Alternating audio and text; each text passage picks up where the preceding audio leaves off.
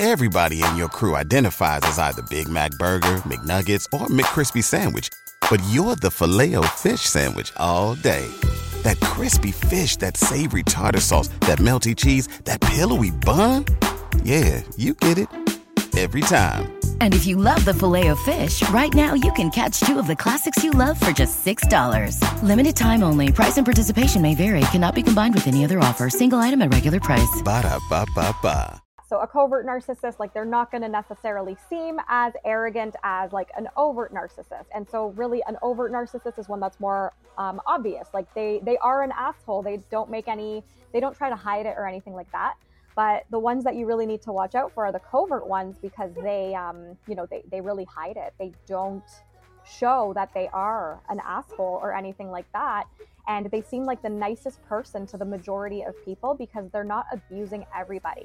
And so if you try to, tell somebody that someone's a narcissist that is like a mutual friend or family member, the chances are that no one's going to believe you because they're not getting the same treatment from this person.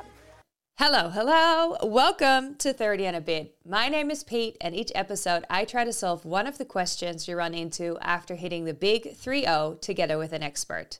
Today's question is, how do I deal with my narcissistic family member or friend?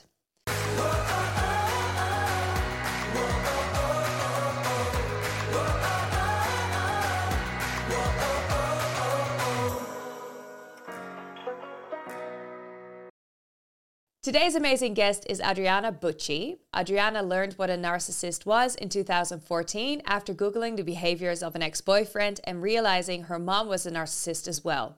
She decided to become a certified coach and is now coaching survivors of narcissistic abuse to take control of their lives and set boundaries.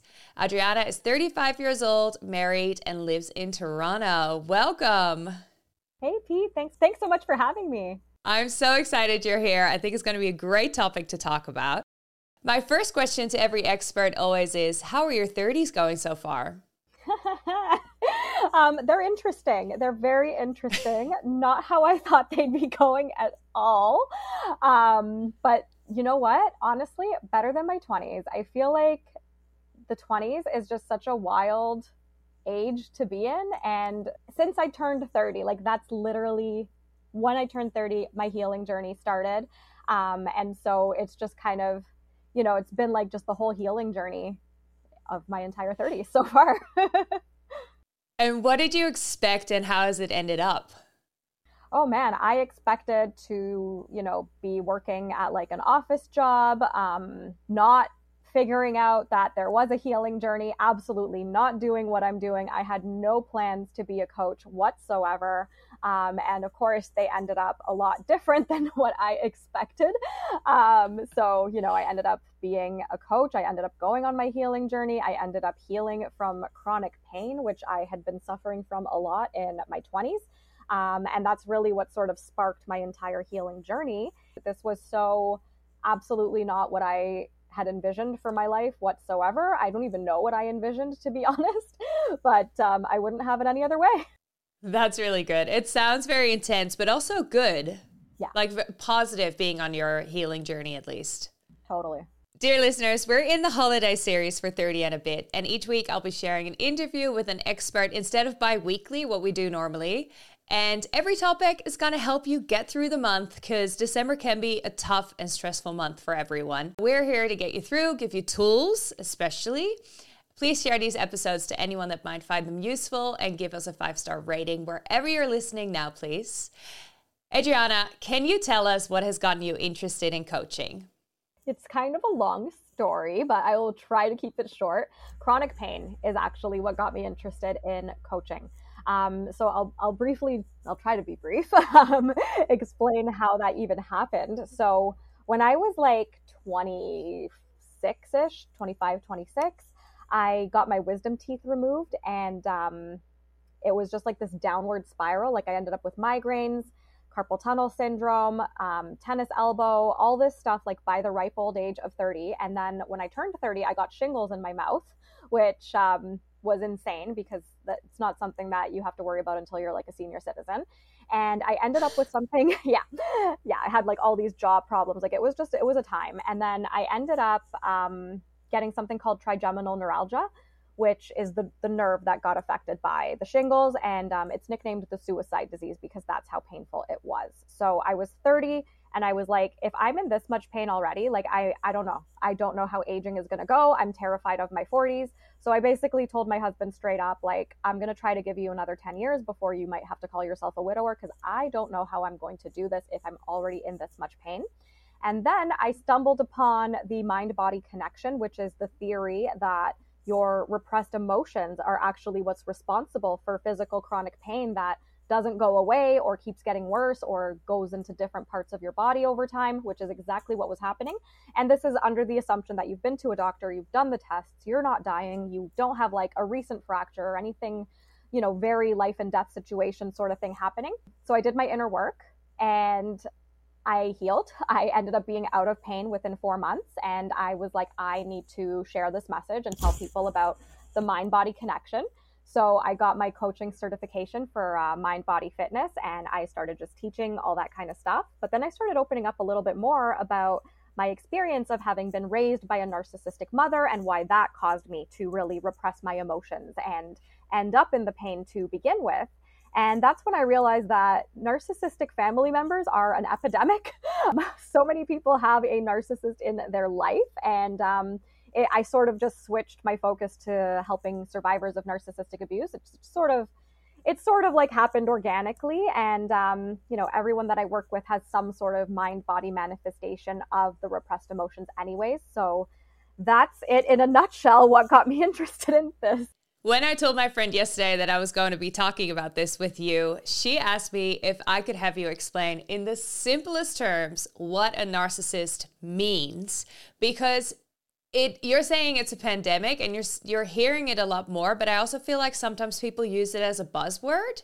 So can we once and for all explain very clearly what it means to be a narcissist? Totally. So I don't think it's a buzzword. I think that a lot of narcissists will call people narcissists just to sort of project that onto them. And so, you know, they're making it a buzzword. But I think for people, like, there's so many people that go through it that there's so much more information on it. And I love that. And I think that that makes it a lot easier for people to figure out what they are going through. So I absolutely appreciate all of the information that's out there. And I'm like actually happy about it. But it can be very confusing when you don't know what exactly a narcissist is or what it entails. And, you know, there's like 6 different types of narcissists out there, and it can be very confusing. You can go down that Google rabbit hole. But in a nutshell, the simplest way to understand if you are dealing with a narcissist is if you see a pattern of love bomb, devalue, discard. And that is like the pattern that narcissists put people through all the time. And when you know what to look out for, it will be so obvious. So love bomb is whatever you want to hear. Devalue is what happens once they gained your trust in the love bomb. And that's when they start, you know, insulting you or making these remarks and like trying to make you feel bad about yourself and all that kind of stuff. And discard is when, you know, they have no use for you anymore.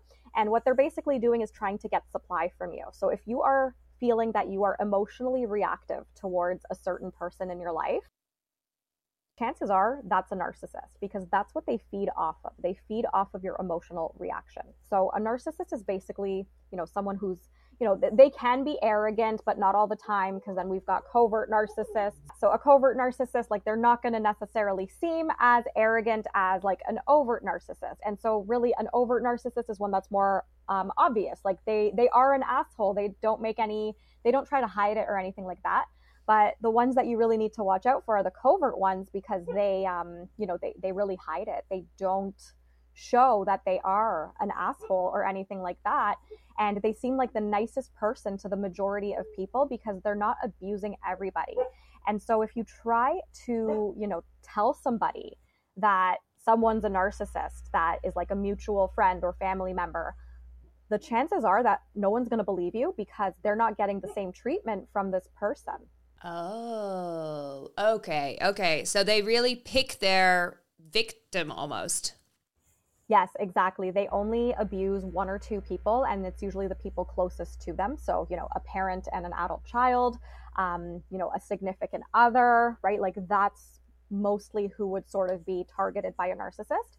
And to the rest of everybody else, they're super nice. They have the mask on. They pretend that they're someone who they're not.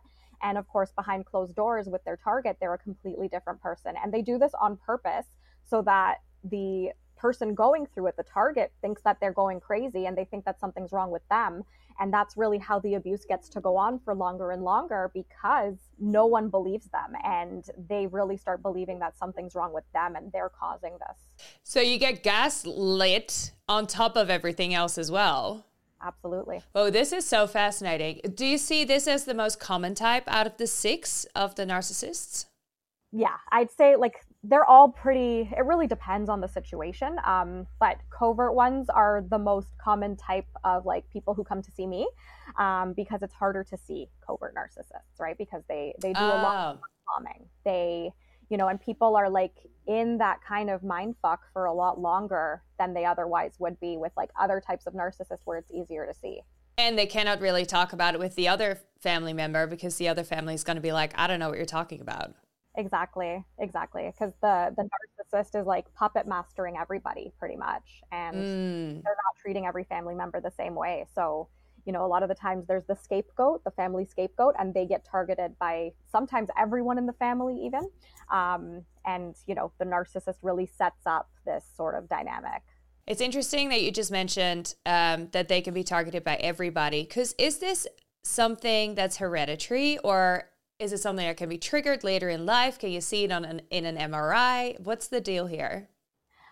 So I'm not like really that aware of any of the science about it. I have read that they've done studies that their MRIs are different, but I'm not gonna like speak to that. But what I will say is I've done a lot of Dr. Ramani's workshops. If you've heard of her, she's like the queen of understanding narcissistic abuse. She's an actual psychologist and all that kind of stuff. So I've actually, you know, done a lot of deep diving into her work just to make sure I know my facts. And, you know, it's not necessarily hereditary, because then every adult child of a narcissist would also be a narcissist. The theories are pretty much that either they might have trauma, and the thing is everyone has trauma. Like everyone has experienced like adverse childhood experiences, and they don't go around abusing other people because of it. So, you know, if it's because of the trauma, it's not an excuse. And the other theory is that maybe they've just had a very overly indulged childhood. Like they were never told no, they were super spoiled, they got everything they wanted kind of thing. And they've carried that out into like their adulthood. And so, you know, it's just, they really just kind of lack that empathy. They just are who they are, but they're choosing their behavior at the end of the day. What are some of the traits and behaviors of someone who is a narcissist? They'll be nice to you 1 minute, then they'll be super rude to you. Then, you know, it's really just like that whole cycle of abuse that happens. They need to be right all the time. They can't be wrong. They will die on that hill, no matter how wrong they are about whatever the situation is. They, you know, they're just like really arrogant. They sometimes put themselves in like a victim scenario where they make themselves into the victim so everybody feels sorry for them. They seek pity a lot just to sort of kind of like evade the accountability for the abuse that they're putting their targets through. Like, because it's just, oh, I'm just like this horrible victim, and like the world has just dealt me such a bad hand and all that kind of stuff. So you end up feeling sorry for them. You know, stuff like that. Just very manipulative traits is what they have. I also read another one of how they constantly need attention. Yeah. Like to a point where they follow you around the house or asking you to find things, which technically would make every man a narcissist because men can never find anything. Or constantly saying something to grab your attention. I thought that was fascinating too. What's the easiest choice you can make? Window instead of middle seat? Picking a vendor who sends a great gift basket? Outsourcing business tasks you hate? What about selling with Shopify? Whether you're selling a little or a lot, Shopify helps you do your thing, however you cha-ching. Shopify is the global commerce platform that helps you sell at every stage of your business. From the launch your online shop stage to the first real-life store stage, all the way to the did we just hit 1 million orders stage. Shopify's there to help you grow. Whether you're selling scented soap or offering outdoor outfits, Shopify helps you sell. Wherever and whatever you're selling, Shopify's got you covered. Sign up for a $1 per month trial period at shopify.com/try. Go to shopify.com/try now to grow your business, no matter what stage you're in. Shopify.com/try. Everybody in your crew identifies as either Big Mac Burger, McNuggets, or McCrispy Sandwich. But you're the Filet-O-Fish Sandwich all day. That crispy fish, that savory tartar sauce, that melty cheese, that pillowy bun. Yeah, you get it. Every time. And if you love the Filet-O-Fish, right now you can catch two of the classics you love for just $6. Limited time only. Price and participation may vary. Cannot be combined with any other offer. Single item at regular price. Ba-da-ba-ba-ba. Yes, that's exactly it. That's all it's about with narcissists, because what they're looking for is supply. So supply is basically your emotional reaction, your attention, your energy, your time, your resources, you engaging in conversations with them. They need to feel like they are getting your attention at whatever cost, at the cost of your mental health, basically. And they will do the craziest things in order to get that attention. They will do stuff that makes absolutely no sense whatsoever in order to get your attention.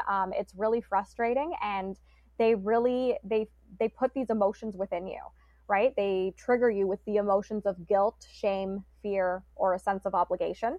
And anybody who's in those like emotional states is easier to control. And so if you tell them like, hey, I don't like when you do this, can you please stop doing it? They're going to make sure to do that even more, just because they know that that's going to piss you off and get you in that emotionally reactive state so that you're arguing with them. And then they're getting that attention from you that way. So they love negative attention as much as it makes no sense to a normal person. That's what they want. Like, they want to get into arguments with you. They want you to waste your time basically engaging with them so that they feel like they're in power and control over you. Wow. So so they like feed off of negative attention. Yes. So it keeps them going. Mm-hmm. It makes no sense. Wow. When your brain is wired like a normal person, it's just like, that sounds so stupid. And it is so stupid, because that's like such a dumb life goal to have. But that's what they want. So fascinating. So you were raised by a narcissist. Do you see with your the people you coach as well that there are often people that were raised by a narcissist then also start dating a narcissist? Yeah, a lot of them. Not everybody, but a lot of them are raised by narcissists and they date them or marry them. And a lot of the times they figure out, like how I figured out, that they have a narcissistic parent because they're Googling their significant other's behavior. And can it be diagnosed? And does it often come with other mental health issues like bipolar or anything like that? So narcissism is a personality disorder, not so much like a mental health thing. And so that's where there's a lot of confusion as well. And yes, narcissistic personality disorder can be diagnosed, but it doesn't, because narcissists don't think that anything is wrong with them. So they're not the type of people who will think that, oh, the way, like, my behavior is really concerning me because it seems that the way I treat other people who love me is really negatively affecting their mental health. I should go see a therapist and go get checked out and figure out what's wrong with me and stop doing this. They don't think like that. They don't think they're wrong. They think they're perfect. They can do no wrong in their own minds. So it's very much underdiagnosed because they just will not go to get diagnosed. And so that's where things can get very confusing, because people tend to, at the beginning of the journey, they start thinking like, oh, well, they never got diagnosed with narcissism, so they can't be a narcissist. And that's another trap that keeps people stuck longer. Because then there's people out there who will say like, oh, you don't have a master's degree or a PhD. You're not a psychologist. You can't go around labeling people as a narcissist. And you know what? Those people are probably narcissists themselves who just don't want this information to be shared. Because you don't need a freaking PhD to be able to put two and two together and realize what's happening. Right. And so apart from a child of a narcissistic parent potentially ending up with a partner that's a narcissist, what other like almost traits will you very likely carry as a child into adulthood before you realize that your parent was a narcissist? Because you'll have to be a bit older to be able to realize that and break the cycle and understand why you grew up the way that you did. But what are some of the common traits that you'll show as an adult? People pleasing, for sure. Like, you're probably going to be some level of people pleaser if you were raised by a narcissist, because you've been trained to please your narcissistic parent, because they basically had you for the purpose of having a lifetime of supply. Chances are you're a perfectionist. Yep. You're probably a perfectionist because narcissistic parents are always switching around the goalposts. So whatever you do, it doesn't matter how perfectly you do it, there's always something wrong with it. And, you know, you better correct yourself every single time. And so you carry that over into adulthood as well. You might be like, go, go, go all the time, which can happen in childhood, where you just want to distract yourself from all of the shit that's going on at home. So you do whatever you can to fill up your schedule with as much stuff as possible so that you're not at home and you don't have to deal with your narcissistic parent. And of course, that can carry out into adulthood. What else? There's a whole bunch. But you know, there's also being a goodist as well, where you feel like you have something to prove it to other people. You have to prove to them that you are a good person, and anyone who doesn't see you as a good person, you kind of go out of your way to make sure that they know you're a good person. And that's from the gaslighting. That's from the narcissistic parent, like, telling you that you are a bad person for like this random thing that isn't even a bad thing that they're accusing you of doing. And then it's just like, you know, obviously like low self-esteem, all that kind of stuff is part of it as well. So I hope that answers the question. That's a lot. So, question about people that are going to be sitting at the Christmas table with a narcissistic parent, partner, or sibling. How should they deal with it best? And is there a different answer to whether it's your parent, your partner, or your sibling? No, it's going to be pretty universal how to deal with it, because they all use the exact same tactics, and all of them have the exact same goal of getting supply from you. So your job, basically, if you are stuck having a family holiday get together of some sort. So number one is to determine, like, do you really need to go? Because not going is totally an option, which I know sounds insane to a lot of people listening, potentially, because it hasn't even occurred that that's an option. But it is. There's no legal obligation that you have to spend the holidays with your toxic family members.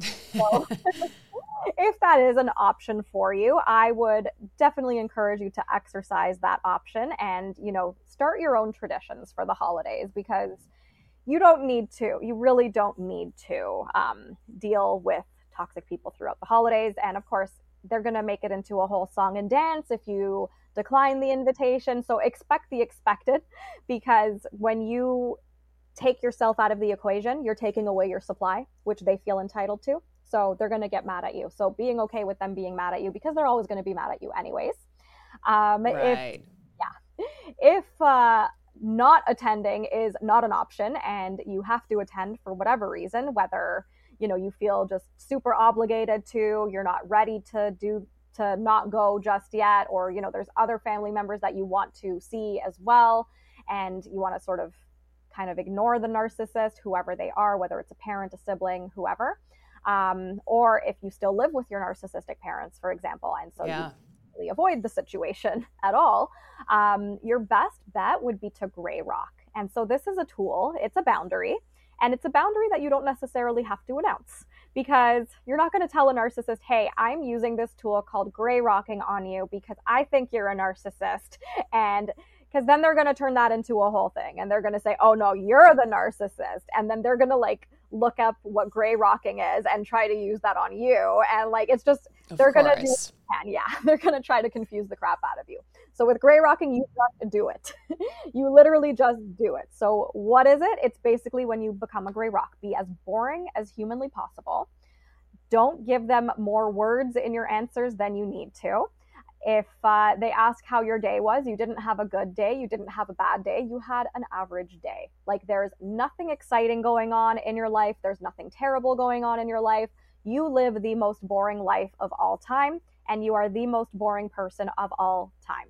And so you have to, it's hard. It's hard to do it at first, because you're basically conditioned into being reactive by this person, especially if it's a parent. It is so hard to gray rock them because they installed those emotional buttons in you, and they know exactly how to push them. So becoming aware of that is going to make this a lot easier. And, just being like self-aware, like understanding when you're giving an emotional reaction is going to be very helpful too. And reminding yourself, like, my parent is not entitled to my emotional reaction, and I don't have to react emotionally to them. And so basically, one word answers, zero emotion in your voice, wear all gray to remind yourself if you want to. And, just be super, super boring. And this is probably going to piss the narcissist off because they're not used to seeing you this boring. So they might start saying these weird things about like, oh, what's up with your attitude now? How did you changed? I'm concerned about your mental health. What's going on with you? All that kind of stuff. And that is only being said for the one purpose of getting an emotional reaction from you. That's all it's ever going to be about. So you have to really understand that's why they're saying these things, and continue sticking to your guns and being a gray rock. And, when you're basically taking away supply from them when you're gray rocking, and you're dealing with somebody who feels so entitled to getting that supply from you that they're going to put up a fight when you withdraw that from them. So expect them to try harder to get an emotional reaction from you. And it's difficult, but your job is basically to stick to your guns and not give that to them. Amazing. I love that there's a term, gray rocking, for it. So wear all gray, remind yourself I'm a gray rock, and give one word answers.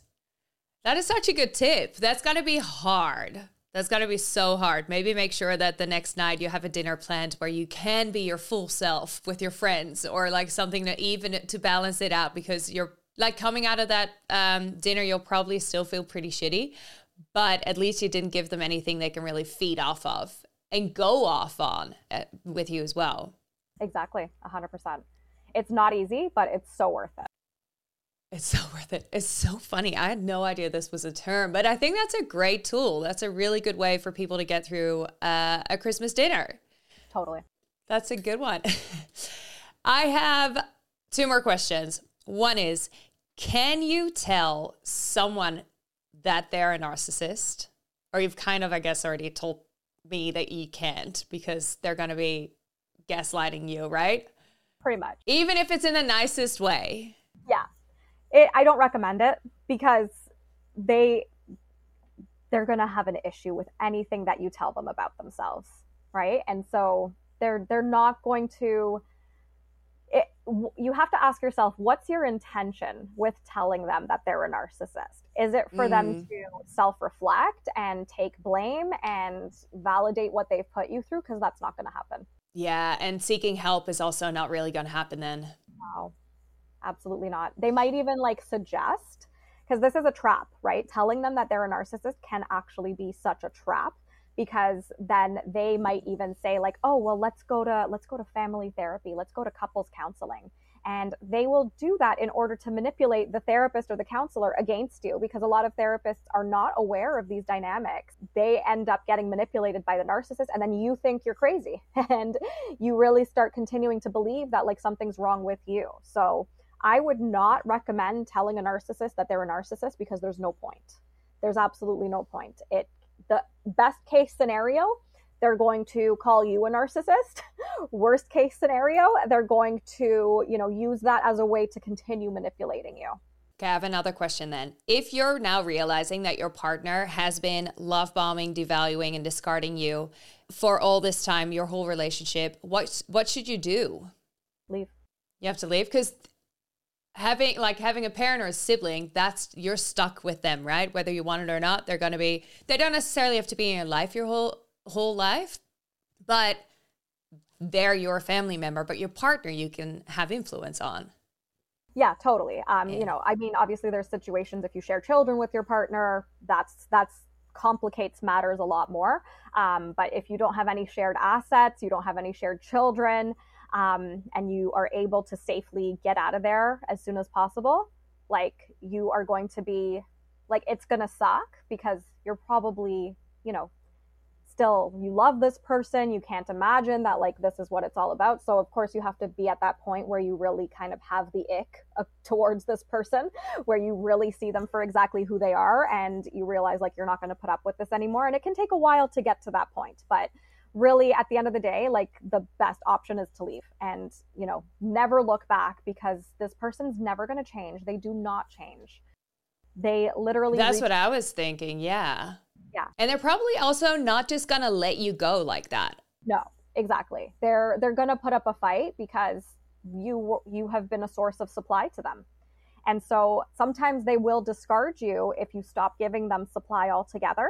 And, you know, they've tried and tried and tried to get supply from you, and they finally have realized like it's not going to happen. Then they'll completely discard you. They might try again like several years later, but, you know, it's, you know, you don't have to wait for them to discard you, because, you know, we have a very limited amount of time on this planet. So I would just suggest you do what's right for you as soon as possible, because your future self is going to thank you.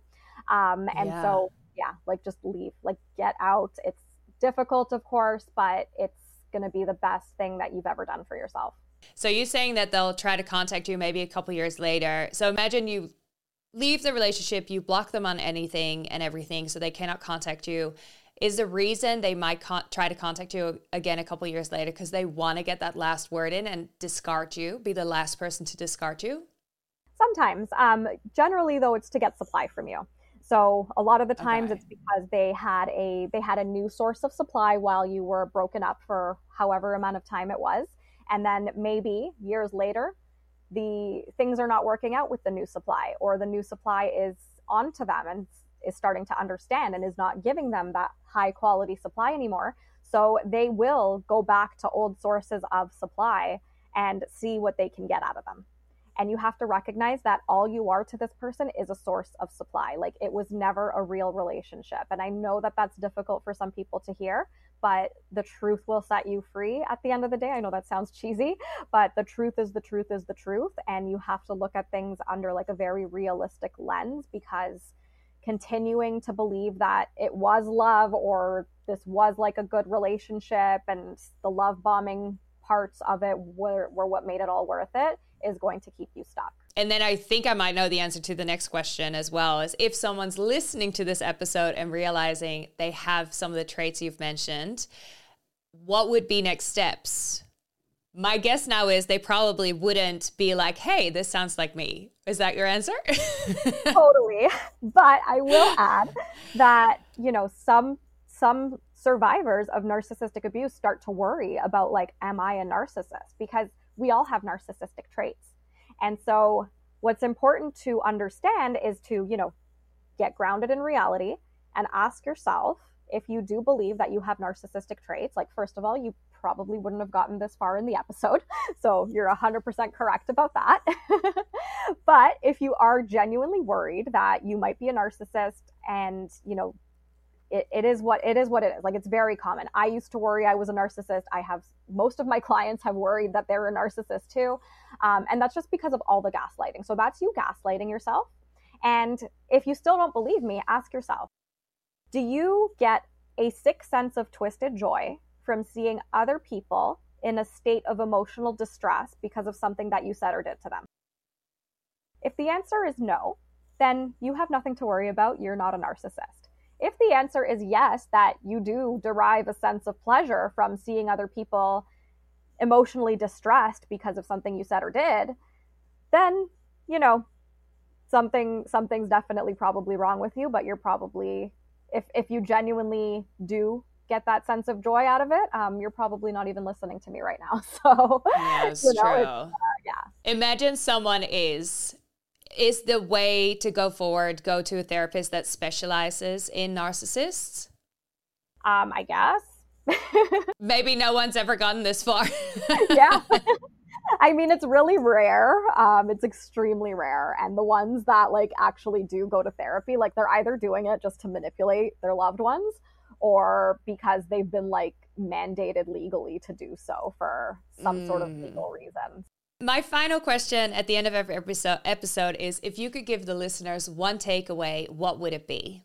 That your life is worth so much more than this person that is trying to sabotage your life. Like, there is so much more to life than this drama that this person's trying to put you through. And once you recognize that and really have that goal to figure out what's important in your life that does not involve this person, like, you will get there. Amazing. I think this was a really good episode with so many tips on how to behave around a narcissist, and especially when we're coming up for Christmas and having these dinners or drinks with family members. Everyone, gray rock, wear gray clothes. Tell yourself, I'm a gray rock. That is such a good tip, and give one-worded answers. Thank you so much. Survivors or any people that are going through narcissistic abuse, go to Let's Get Your Shift Together on Instagram, where you can also find a link to our guidebook, which is called I Was Raised by a Narcissist, What the Fuck Do I Do? And you also offer group trainings. Are you still taking people on? Absolutely, yes. In my 12-week group coaching program, Bulletproof, it is such an amazing program. So feel free to apply for it. If I'm not taking on clients, you can get on the wait list. So just check out that link and apply, because first come, first serve, and these spaces fill up really fast. Go to her Instagram. Let's Get Your Shift Together. And thank you so much for being here. Thanks so much for having me. Everyone, thanks so much for listening to this week's episode about narcissistic family members. I learned so much. If you haven't listened to the first episode of our holiday series, please go back, and we talk about alcohol, and it's specifically kind of curated towards social, what's it called? Sober curious people. Wow, that had to come from quite far. Which I consider myself one of, and I have good news. I have been sober for over 2 weeks at this point. We'll be back with the 5 questions for Adriana on Thursday. And then next week is the last episode of our holiday series about apologizing. So make sure you hit that subscribe button. Please follow us on TikTok and Instagram at 30 and a bit pot for more content. And please leave a 5-star review on Spotify and Apple Podcasts. It helps more than you think. Really, really, really. See you next week.